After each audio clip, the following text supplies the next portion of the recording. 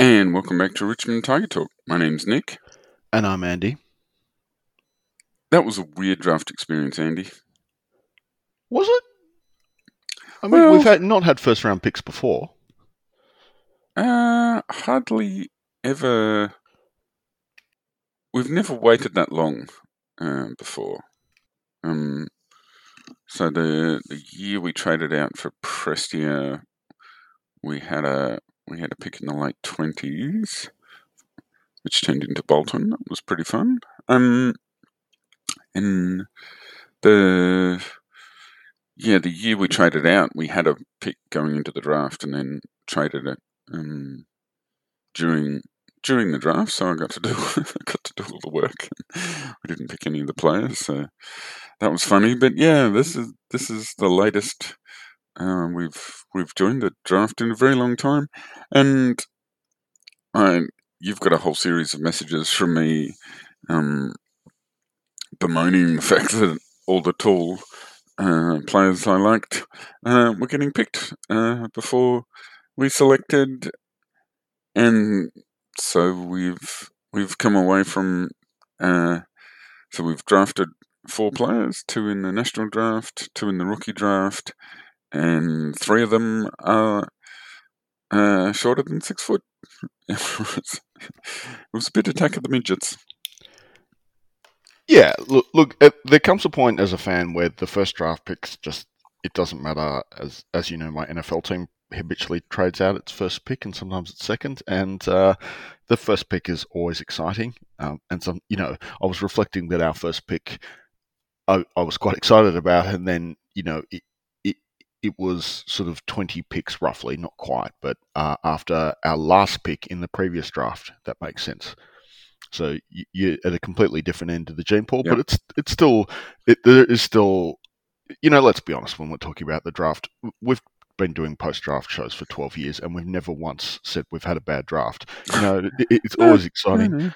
No. The only player I think I've ever not liked or ever been underwhelmed by that we drafted was once, and that was because I'd seen him play a lot in the VFL, and we just delisted him. But that's if you think about it's probably over 50 players we've drafted since then. I was excited by the draft, and I still came away with new players to talk about. And since this is a point I wanted to make just before the draft, I was very gently setting up the point to be mildly critical about something, but actually the opposite happened. And what I mean by that is, look, one reason we treat the draftees like we're always positive about them is because there's an information asymmetry. Of course, you've got to defer to the club. It'd be ridiculous not to professional recruiters. On the flip side, though, that does tell you about their preferences and the drafting. The fact that we're drafting for need. We're not drafting for need, that we're absolutely drafting for, it's one thing to say trade for need and draft for talent, but teams often say that. It takes some balls to pull it off. Yeah, like teams often say that and then they don't do it, and it happens all the time in the NFL too. So the fact that you when they say that, you know that they really mean it. And the that we weren't.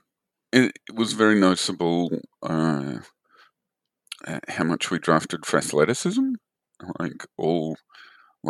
This is a real trend we've seen since, well, probably 2014, where there was we noticeably started drafting more for athleticism and running power. I think that we'd had some of those mid zeros teams were a little plodding, and we decided, nope, we're willing to tolerate small. So also, the size of some of the players we were drafting. The Liam Baker, most notably, but Shea Bolton was small and skinny. Jaden Short, obviously, as is his name, but they could all run.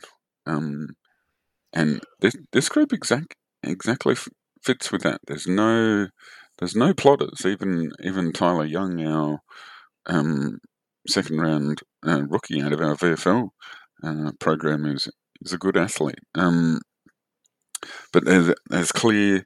We're not scared of drafting young kids who need to build strength, but they can all run and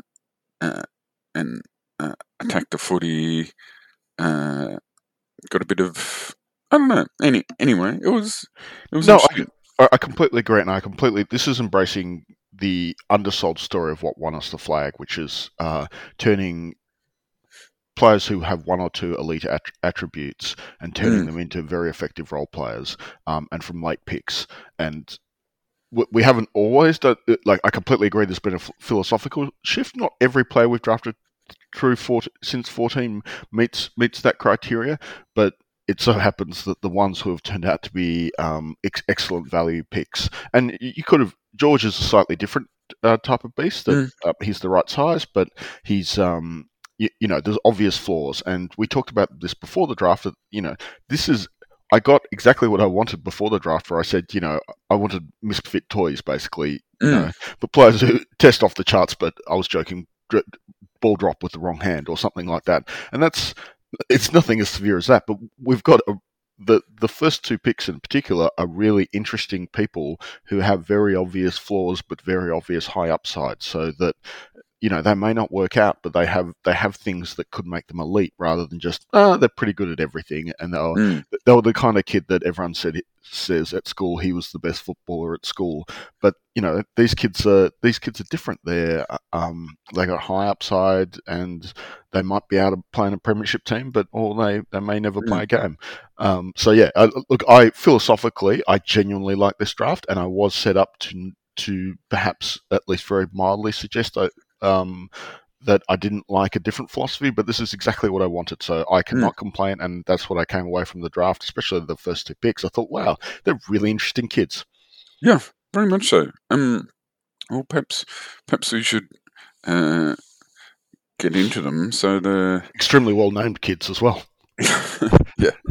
Well, as I said, there were three key defenders I liked for our pick. They all went. Harry Lemmy, the key forward, went just before our first pick.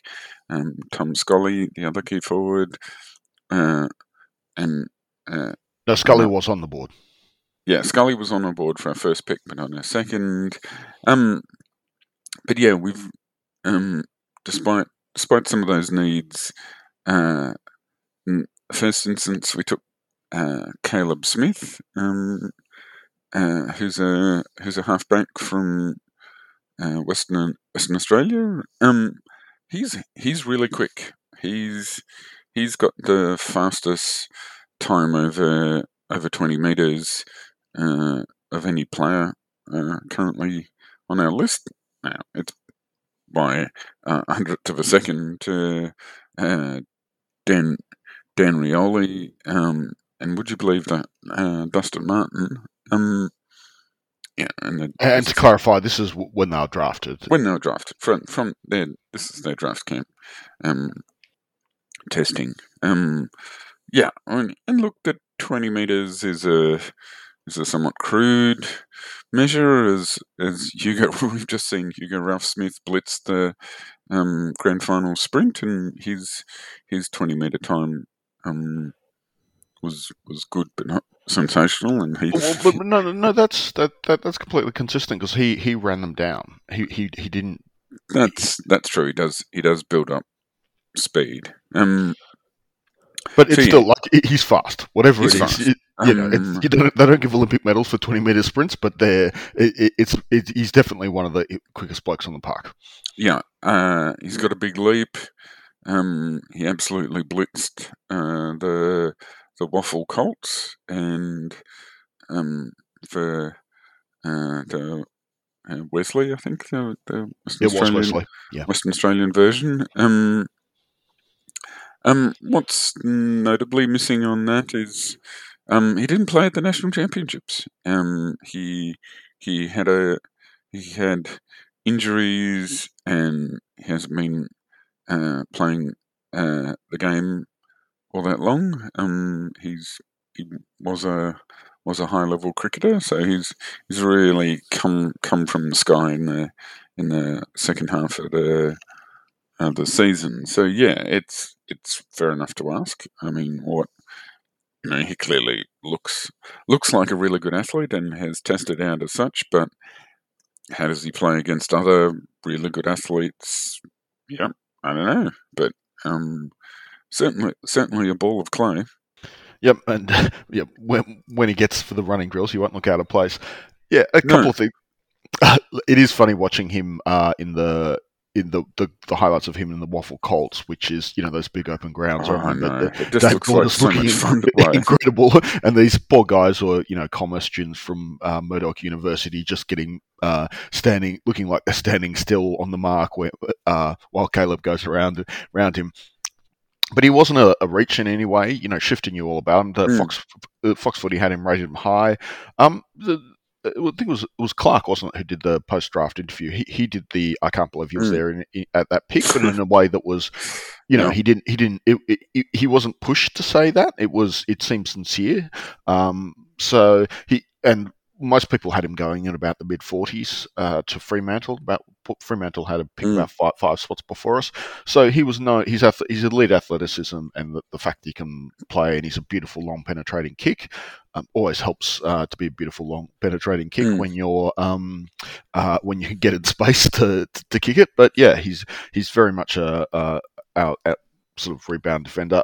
I mean, he's not incredibly dissimilar in very overly superficial way to Oleg, but that doesn't mean he can't play because who else? And Oleg Markov tested even slightly faster than he did.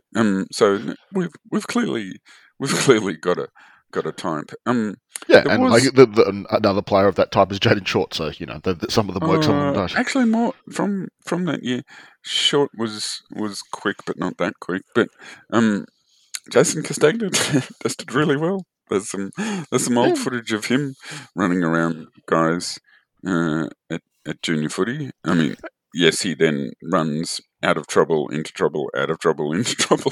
I know we've talked about his draft game. If you've never watched it, watch Jason Castagna's under 18 highlights. It's all the magic that makes George what he is. I loved what Matty Clark said about him. That so sort of when naturally talking about him and in the draft show, that the sort of where he's played his most. His footy at the higher level, where there's been cameras on, has been in the back line. But I love what Clark said about him because it reflects our drafting philosophies. When he was asked where is he going to play, he said, he could play forward too. He played forward well for Wesley. He's got a good contested mark. But I love the fact that we're being so open about where a player, like if you don't know the position the player plays, it shows how much you're drafting on fundamentals. And to me, that's just so important because drafting is so uncertain. You just want, especially at that level, at that pick, it's so hard to get a ready-made player or a player who obviously fits the mold because there's so many unknown attributes. But you just say, here's a ball of clay, but a ball of clay which is big enough to turn into something. If that makes, sorry to stretch your analogy, but when he said that, I was super impressed. Like, not to go on about this point, but yeah, I'm really excited by this pick, and it's a pick in the 50s, late 40s. Yep. Yeah. Sorry. Yes, late 40s. Also, that was our to explain the pick, the number pick dropped because from what was originally because of bidding. Yep. Sorry, go on. Man, he's very young for his draft year as well. He's only just turned 18, so sometimes those guys take slightly longer, but yeah, no, I think pretty exciting. So before we move on to Dan, I think the point. So Scully for Wolf will now be the one that we'll Yeah. watch with one eye. I mean, he probably won't do anything if he ever does for 3 years. But Scully will be was the one that we were mock draft Yeah. for that pick, and obviously he's Man Mountain we talked about in the previous pod. So that'll be a bit of drama to follow over the years. Mm. Yeah, we don't like marginal drafting tools for the sake of drafting tools. Although, And Nick, you know, I know everyone's been talking about, oh well, you know, now we've got a need at tall forward. well, Yeah, our recruiters said, like Matty Clark said that. yeah, well, I mean, but the thing is, you know, to steal a Drew Carey line, you're an AFL club and you need young talls. Oh, there's a club for that. It's called Everyone. We meet at the bar. Yeah, good point. So yeah, our next pick, Steely Green, out of another draft pick out of South Fremantle for us. Yeah, I have to admit I only first noticed him because of the name. Well, you're not following junior sailing prospects that closely. Not so much. No, that is. There's a couple of really unique things about him. Like, you know, we've had loads of any number of basketballers. You know, obviously, you know, Scott Pendlebury's the only one who's been drafted by the NBA, but you know, there's been loads of other elite basketballers as well. We've had, you know, Lids open the bowling for Victoria at a under-17 cricket carnival. Yeah, any number of cricketers. Steely Green is the first high-level sailor that I know of, and that's a little bit. I mean, it's a cute story, and people have posted. He's got an amazing story about having been struck by lightning while he was out on his boat. But I don't know if you've seen sailors, but carrying a lot of extra weight isn't all that useful as a top level sailor. So he's pretty small. Yeah, I mean, look, before we get on to analysing him as a footballer, he's taking too many narratives for people to write the easy story on. I mean, not only does he have the sailing story, Yeah. the getting hit by lightning story, the fact he then became an electrician story, and finally he's named after Steely Dan at the band. There's a lot going on there. There's so much going on there. Anyway, Well, but and he was the best performed 18-year-old in the waffle this year. yeah, so ahead of some far higher rated players. So yeah, and there's a lot going on. And aside from all that said, and only picking up, he played a bit of Auskick, but he's only really started seriously playing 3 to 4 years ago after the accident. And he made WA under 18s captain. They had more than one captain, but he's clearly a great kid. And you know, he wasn't playing. The team he was playing for actually went through some of his Perth games, and like they were a good team. They made the finals. His mentors, Nick Subin, you know, former. I think he played at least 50 games in the AFL, probably 100 actually. He's an incredible story, and yes, he's undersized, but so just on your point about, so he was in and out of the team, and he obviously dropped out around the time of the national champs, and he had a few decent games in the reserves after the champs, and then he got picked again. And the last regular season game, he had 31 disposals and 7 tackles in a Waffle Seniors game, and you know they're no joke. He didn't have a great final, but that's incredible form. And yes, he's undersized, but really interesting attributes, and again, going back to the point about he tested well. This is not like, you know, we'll try not to name some of our previously delisted midfielders who didn't have elite athleticism and dunking on them. But yeah, he's not one of those. The reason he didn't go higher is just because he's undersized. Everything else ticks. Yeah, he's top 10 for both agility, and endurance at the draft camp.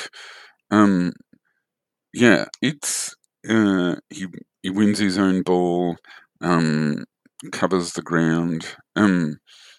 The uh, the Chris Dorr, the ESPN draft guy, was saying, "Oh, he's a great compliment to Taranto and Hopper," and it sort of part of me thought, "Oh, actually, this is the benefit of drafting for guys like Taranto and Hopper, is that you can.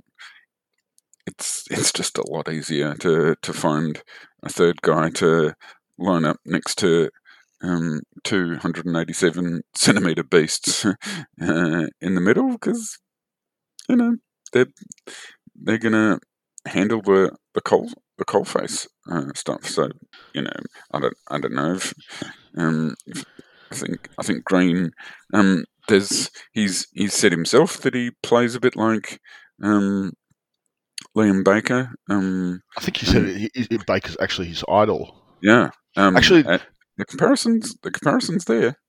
one thing that's lovely about him is, and it's a great. He's in his interviews. He's so keen to learn. Yeah. He's very humble, and you could just see recruiters and coaches loving it. Like I almost wondered. Pardon me. My only slight fear with this pick is that are we pandering to Dimmer's type too much? Because like Dimmer is going to love this kid. Yeah. Oh, absolutely. But look, the thing about who's he playing next to, like he's a pick in the 50s. If he plays senior whatever. footy, whatever, any position, but it's a lot. There's also a point there of it's a lot easier to play next to elite level midfielders than it is to try and find a late pick who can substitute for one of them. Yeah, exactly. Like I mean, it goes back to the earlier point: is you're not finding a well-rounded player in the 50s. But yeah, whoever, there's plenty of guys in front of him on the list at this stage. But he's a super exciting player, great kid, and you know what he's going to be, Nick? He's going to be a ton of fun in the VFL. Yeah, and like what position does Liam Baker play? Footballer. Yeah, I mean, we could after this stage we could probably speculate his best position, but I don't think that's the point yet. We just he'll get on and look. As I'm not sure you put it out on the show, but you put it out. We could probably do with another small forward, and maybe that's where he'll find he's got the athleticism potentially to play it. So we'll see. Yeah, and it'll be fun. It'll be fun finding out. I enjoy also that we're not the slightest bit scared of go home factor, like when a lot of teams are nervous about that. Yeah, I think he say he's. I think it's him and not Caleb, but he lived in the Territory for a while as well, so he's not. He's not. He's actually said he's pretty geographically neutral. Yeah. I mean, we haven't actually lost a player to go home in an extremely long time. No, it's true. Look, the one, we lost Brad Ottens to another Victorian club. That was extremely frustrating. Yeah, I was just like, I think Jamie Tate was poultry. Like, I was going back to Paul Wilson, but people like it's been a while. Anyway, breaking teenage Andy's heart. I don't think I was a teenager when Paul Wilson left. But I think he just right. Close. I will make, and it's a very well made point, and I feel like we're over analysing him and tripping over each other to express excitement about this pick. That's fun, is it? Yeah, and we have sort of backed in our WA recruiting staff pretty hard, and for obvious reasons. Yeah, the worry about the size, he he tackles a bit like a hyena, like sort of leaping on someone's back. I did look at that and wonder if he's going to get shrugged off a bit at AFL level. Yeah, well, he probably he does have a small frame, but look, he probably will, and we've got multiple players on our team who that happens to, but they have enough attributes to make them valuable. And if you're AFL constantly players around the ball and applying pressure, even if it takes time to shrug a tackle. So. I actually believe in a game last year we did notice it has been an issue, but plenty of premiership medals around undersized players at Tigerland. Yep. So the rookie draft, we were actually before the rookie draft. We were linked to Braden Drury, who ended up going first overall to North, but we managed to get a player who was pretty much his athletic doppelganger in Seth Campbell, who obviously I was born to be favourably disposed to as he's from northern Tasmania, but he's actually a productive footballer as well. Averaged 19 touches and over a goal a game in the NAB league last year.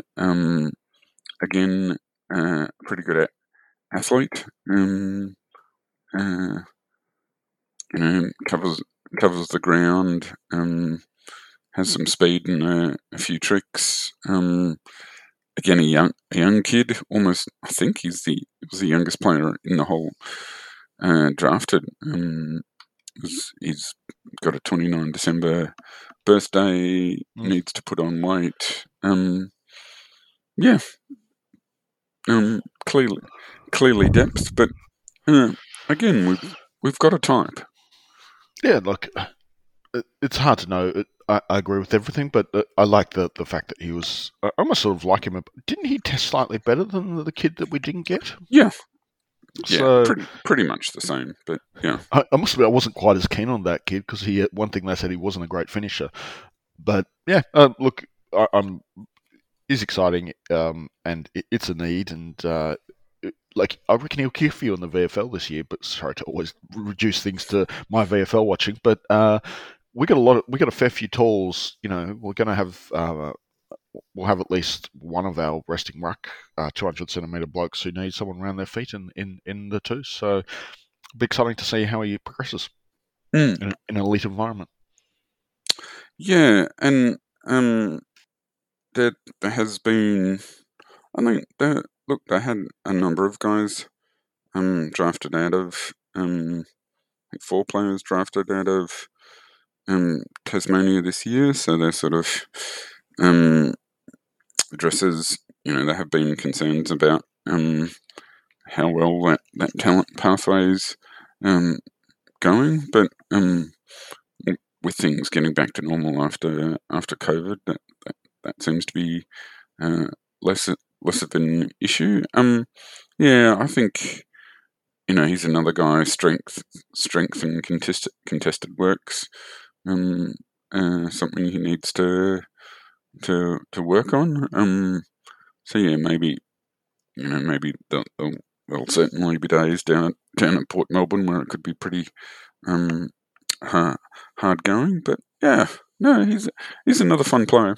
And coached by Webberley, and who apparently loves him.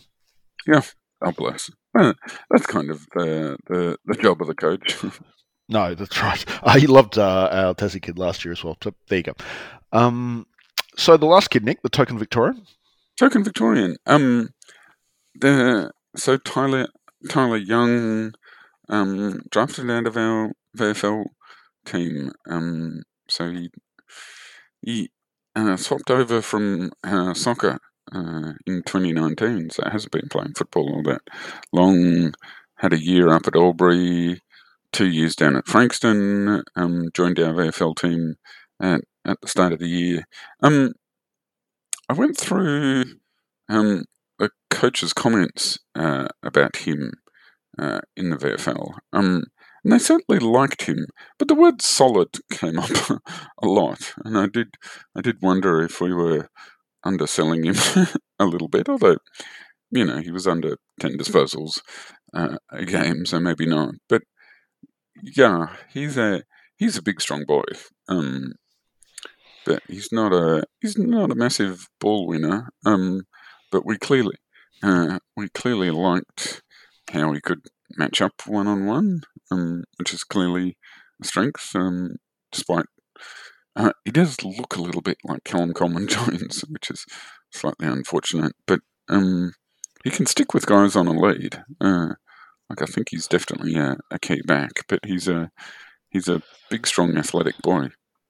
Well, Nick, the last guy we drafted out of our Richmond VFL team, I had literally said on this pod saying he's a nice, solid VFL player, but he clearly doesn't have AFL attributes. And so I've never said this. Yeah, I've never said this about Young. So it's a good.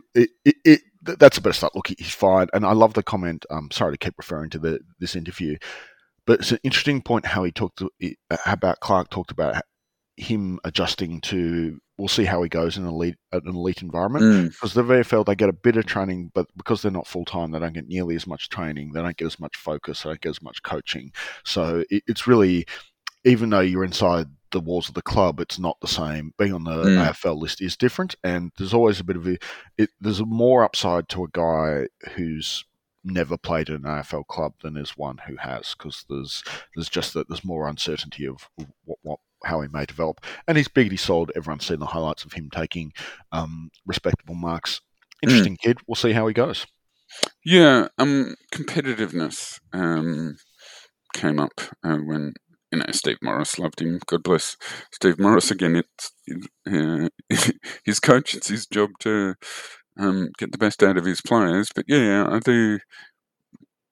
don't like when I was looking at some of the taller kids, the ones with competitiveness as a question, and it always had a thing in the back of my mind going, oh, I don't think we draft those guys anymore. The areas of improvement constantly come up are on sort of learning to play in a team structure, and just learning how we set up and reading the play more generally. So I think, yeah, he's a bit.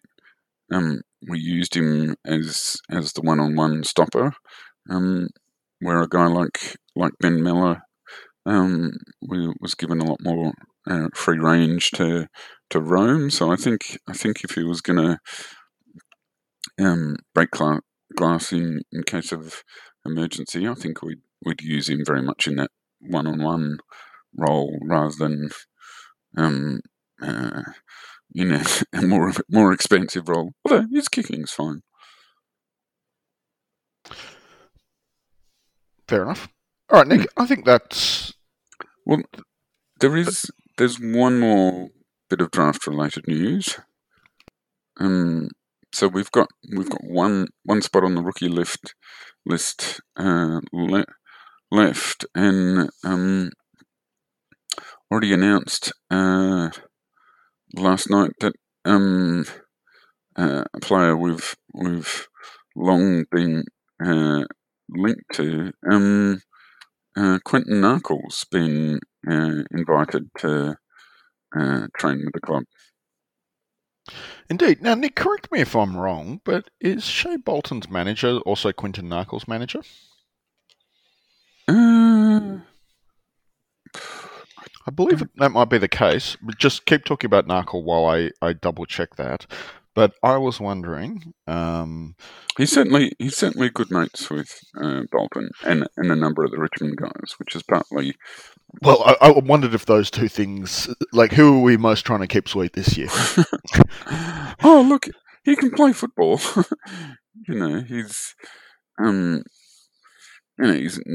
He's always struggled to played his first game in so drafted in 2016. So same draft year as as Bolton, coming out of WA. He's only played 41 games, so yeah, never cemented a spot. This year he's he's been an unused substitute 3 times, and was used and substituted for and substituted off in other games as well. So he's had 3 games out of 8 where he's actually started and finished on the field. He's certainly shown that he can win the ball.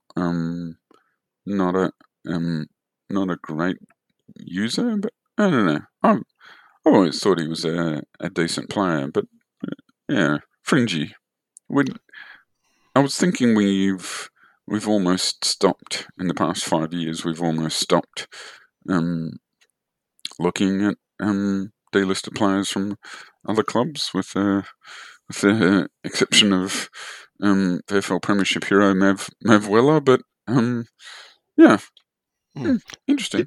Yeah, so he does have the same manager. They both were previously managed by Ralph Carr, but they both moved on to the Western Australian-based De Wilder. All right. Yeah, I'll be interested. Last, we've previously, when we've had a spare spot 2 seasons ago, we got 3 kids in. One of them was Ryan Mansell, and sort of had a competition for the last spot on the list. But yeah, so we'll either potentially do that, or we'll potentially have a mid-season draft pick. But one more bit of podcast content to go. Yeah, I don't know. Look, and I hope we get a couple of guys in. I'm not wishing ill on Narkle. Although, no, absolutely. I just think it'll be harder for Narkle. I reckon would have definitely made the team last year, but might be slightly harder this year. Yeah, I did think when you mentioned in a previous show that, you know, even when you see these guys at training, sometimes you don't know. Like, I was thinking that about, we've had a couple of guys drafted out of our VFL program by Essendon, and I was like, oh, didn't we see them coming? But yeah, you don't. Yeah, sometimes you don't until they're actually playing in games. So yeah, that was fun. Enjoyed that. Okay. So should we finish off the player review? Yeah, I would think so. I mean, we've just done 37 minutes on a draft where our first pick was 49. So I know, good times. Okay, so I don't think we can finish them all completely, but No. who's up for? You have the master list. Are we on? We're on Parker first, right? Biggie Nguyen first for far away. And then Parker for you. So he clearly got better. His VFL stats were better this year. He's another guy. One of these guys from the 2019 draft class who just, he just hasn't played very much footy in the last few years. So, and it was great to see him out there playing good footy in the VFL, and playing some good footy at times. Still with the occasional mistake, but his form was definitely better than last year. Made his debut against Hawthorn, which was really nice. I mean, always lovely to see players' families get around him for debuts. But yeah, only the one game. He's already been last year was delisted and put on the rookie list. So yeah, he's got better, but he really needs to keep getting better to preserve his spot on the list.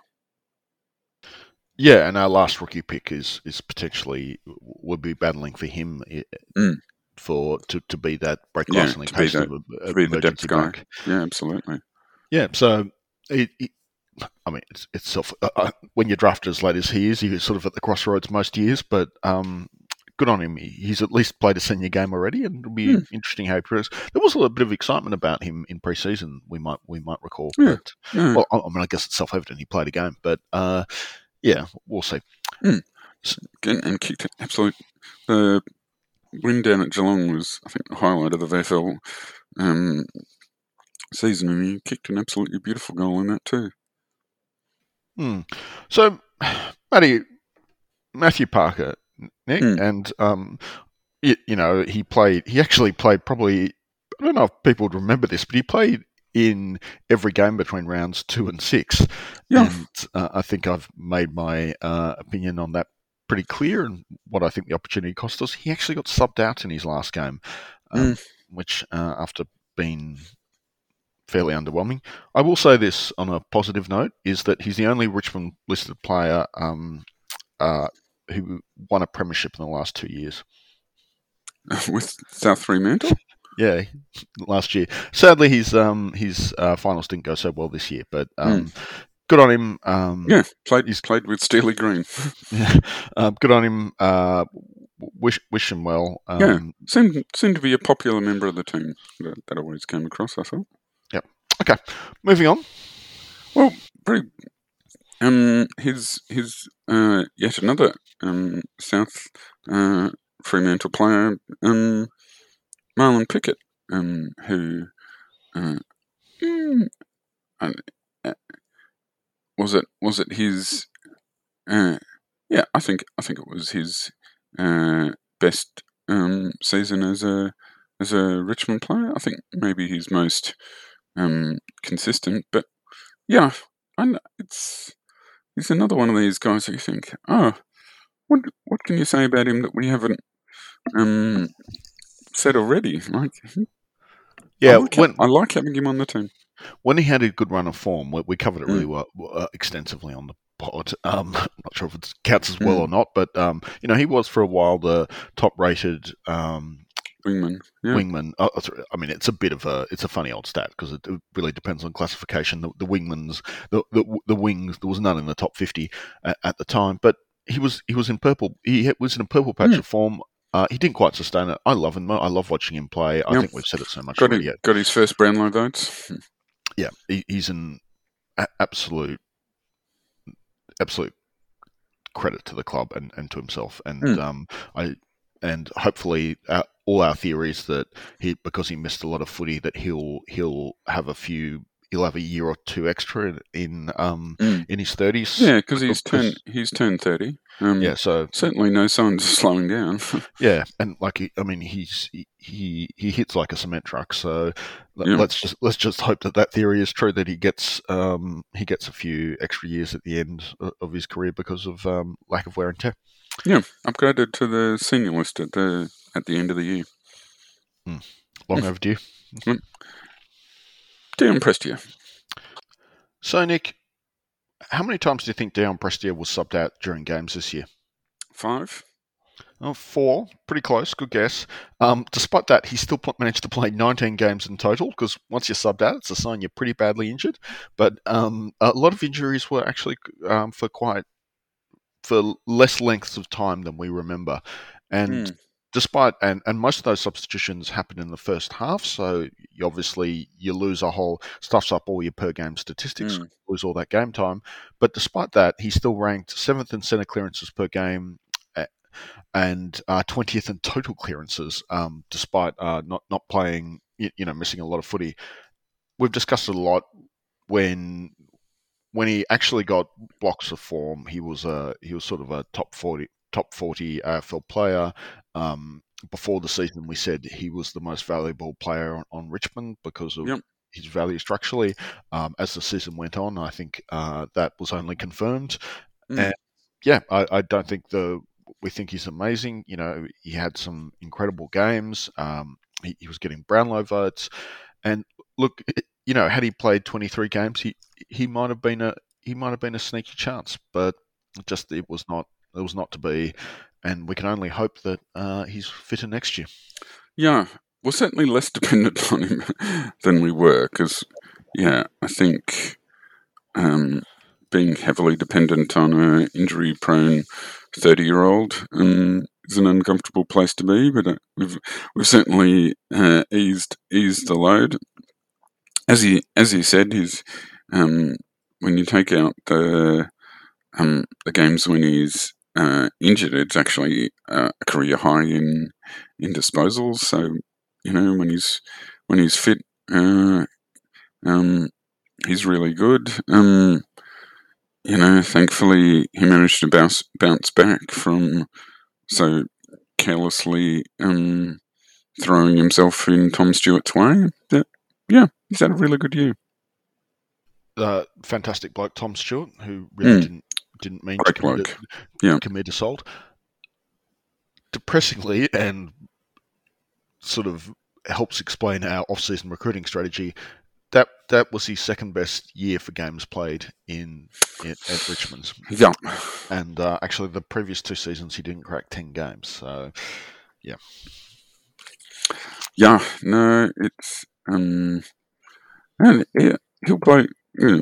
Injury notwithstanding, he'll play his 200th this year. I think we've covered him pretty well. Next player. Yeah. Hugo Ralphsmith.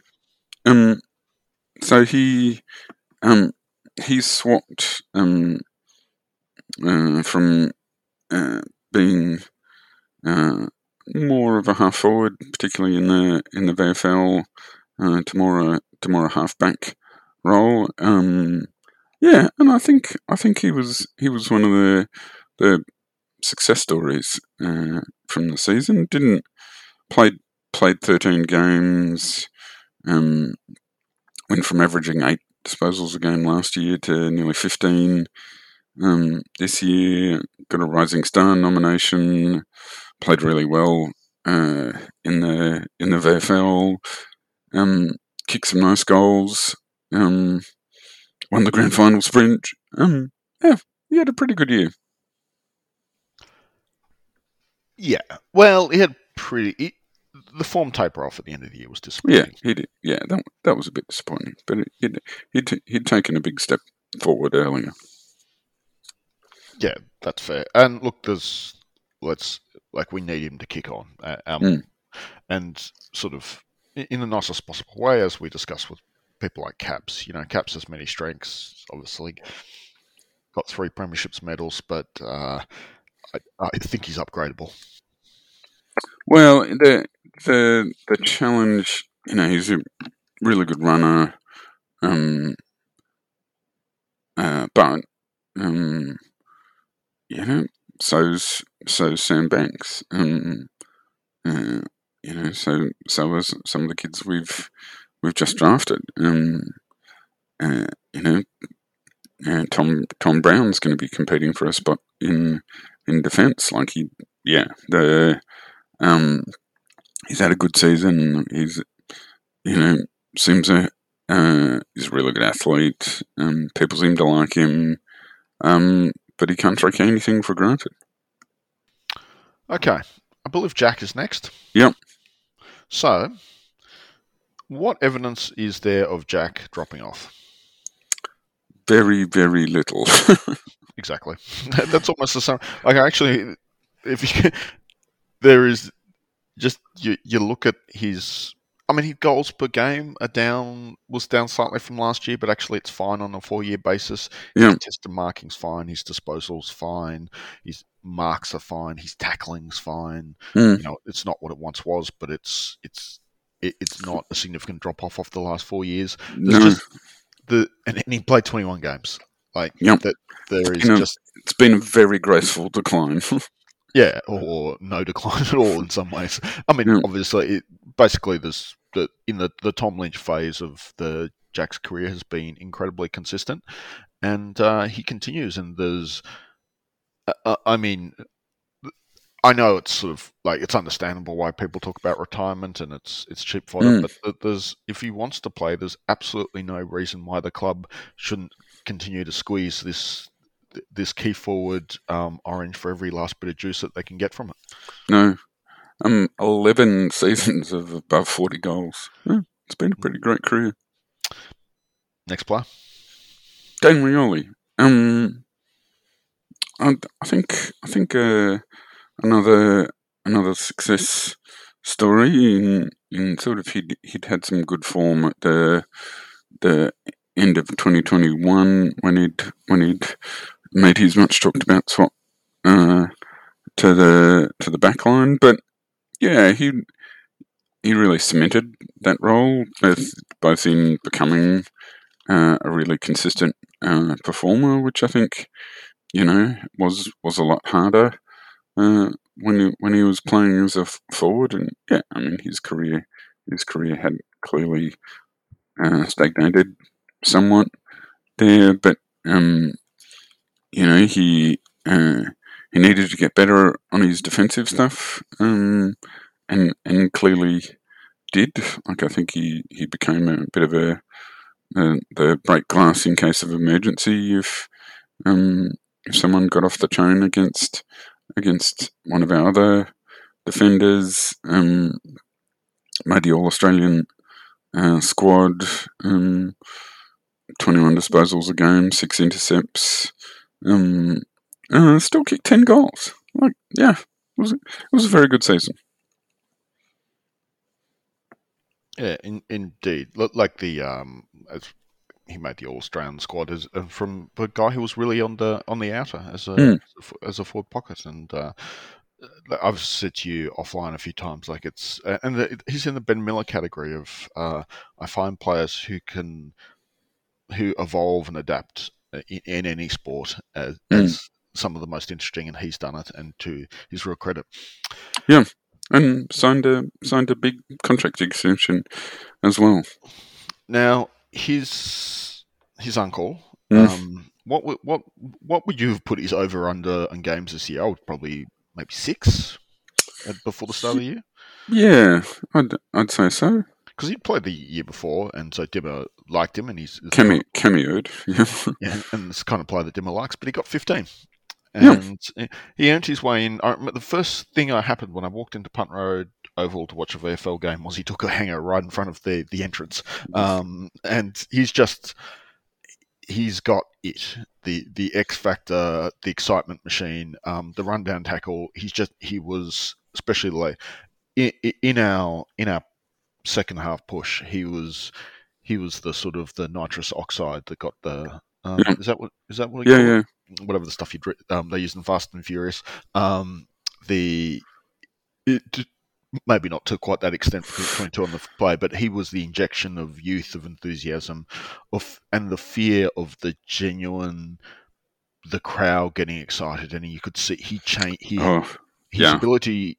Not only did he make rundown tackles, but the inferred pressure he makes the other team. He's in the other team's head because he's got the agility to chase people down. He just doesn't earnestly plod along. Absolutely magnificent. Obviously, won a Rising Star. His stats are almost... he averaged a goal a game, which wasn't too bad. Yeah, it was good. And, for all his chase down pressure, he only had 3 tackles a game, but his pressure acts were higher, you might recall. Yep, and his points from pressure was literally the best in the competition. That's right, yeah. And it's clearly... It's self-evident. The second act's going to be harder because that he was sort of the exciting new thing, and now he'll have to consolidate and work really hard to get the big tank because Dimmer's going to want him to play 22 games next year. And that work rate is the key in having seen a bit of him as a junior to where he is now. He's got his body really fit, and he's just able to do those repeat sprints. He came up repeatedly in the elite runners during our games. Yeah, no, it was a successful season. It's a really demanding position, so yeah, you've got to go again. He's probably too good to do this now, but he was the activated sub 3 times, and he's the kind of kid you want to play the kind of guy you want to play as a sub. And All right, next play. Jack Ross. I think finished. I was very encouraged by how he finished the season. His last 3 games, averaged 21 disposals, goal a game, quite a few inside 50s. Sort of in the Kane Lambert role. I think he had a pretty successful season. Well, he needed to as well.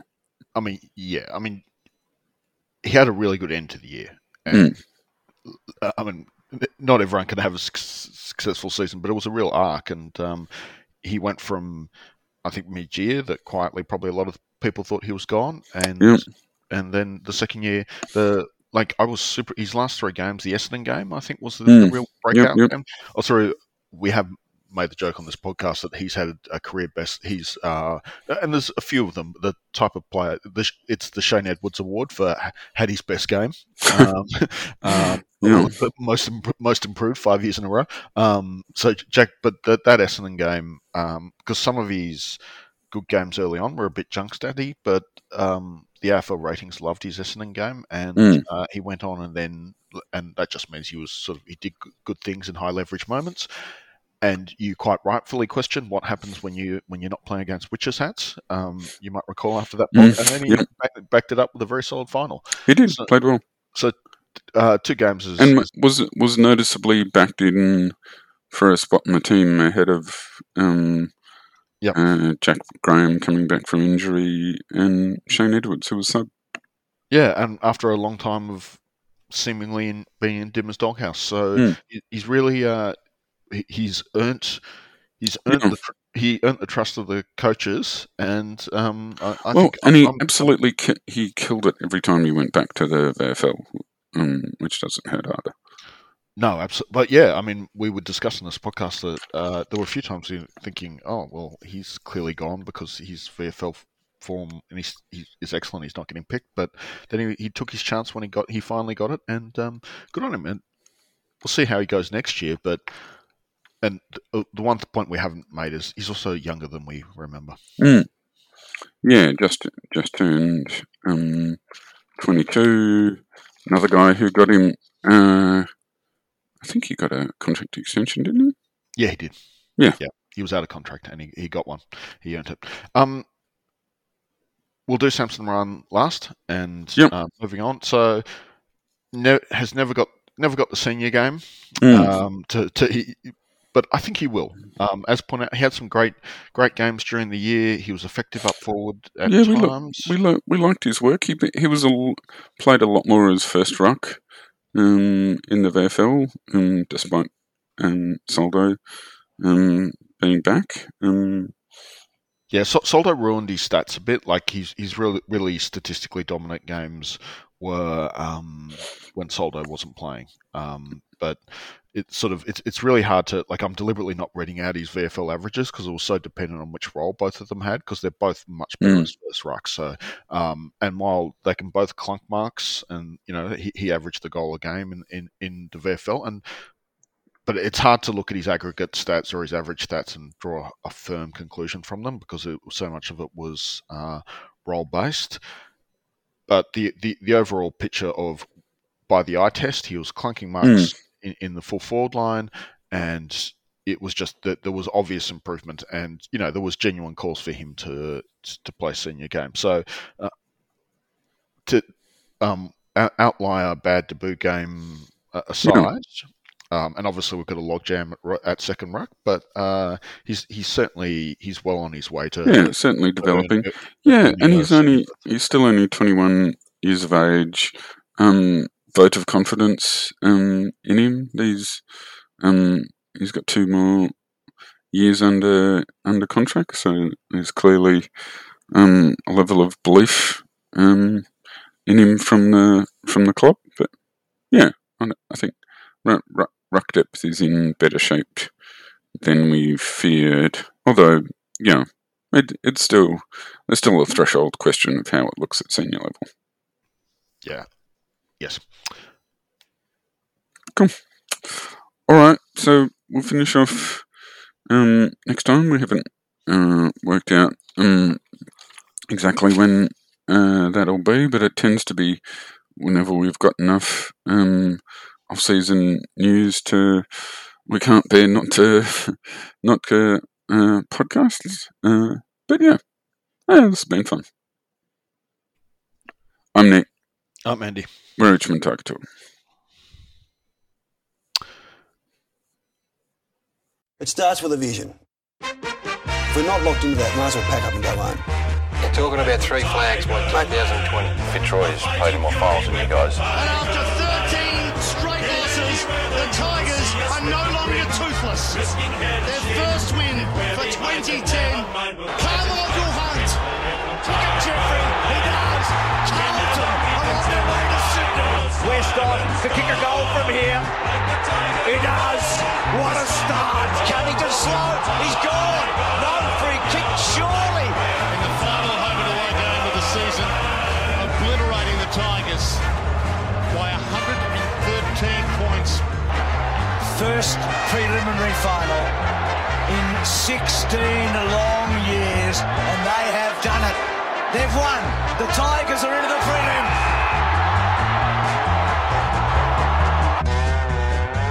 5:13 p.m. on Saturday, September 30, 2017 is officially Tiger time. Solo to Pickett. Whoa, what about that? A full 360 in slow motion to Stagner. Martin's got it. He scored. He shoots. It's the stuff of legend. I'm telling you. Justin Martin confirms his status at the top of the game. Sirens gone, like the tiger of old. We're strong and we're bold, for we're from Tiger. Yellow and black, we're from Tiger Land. Go Tigers.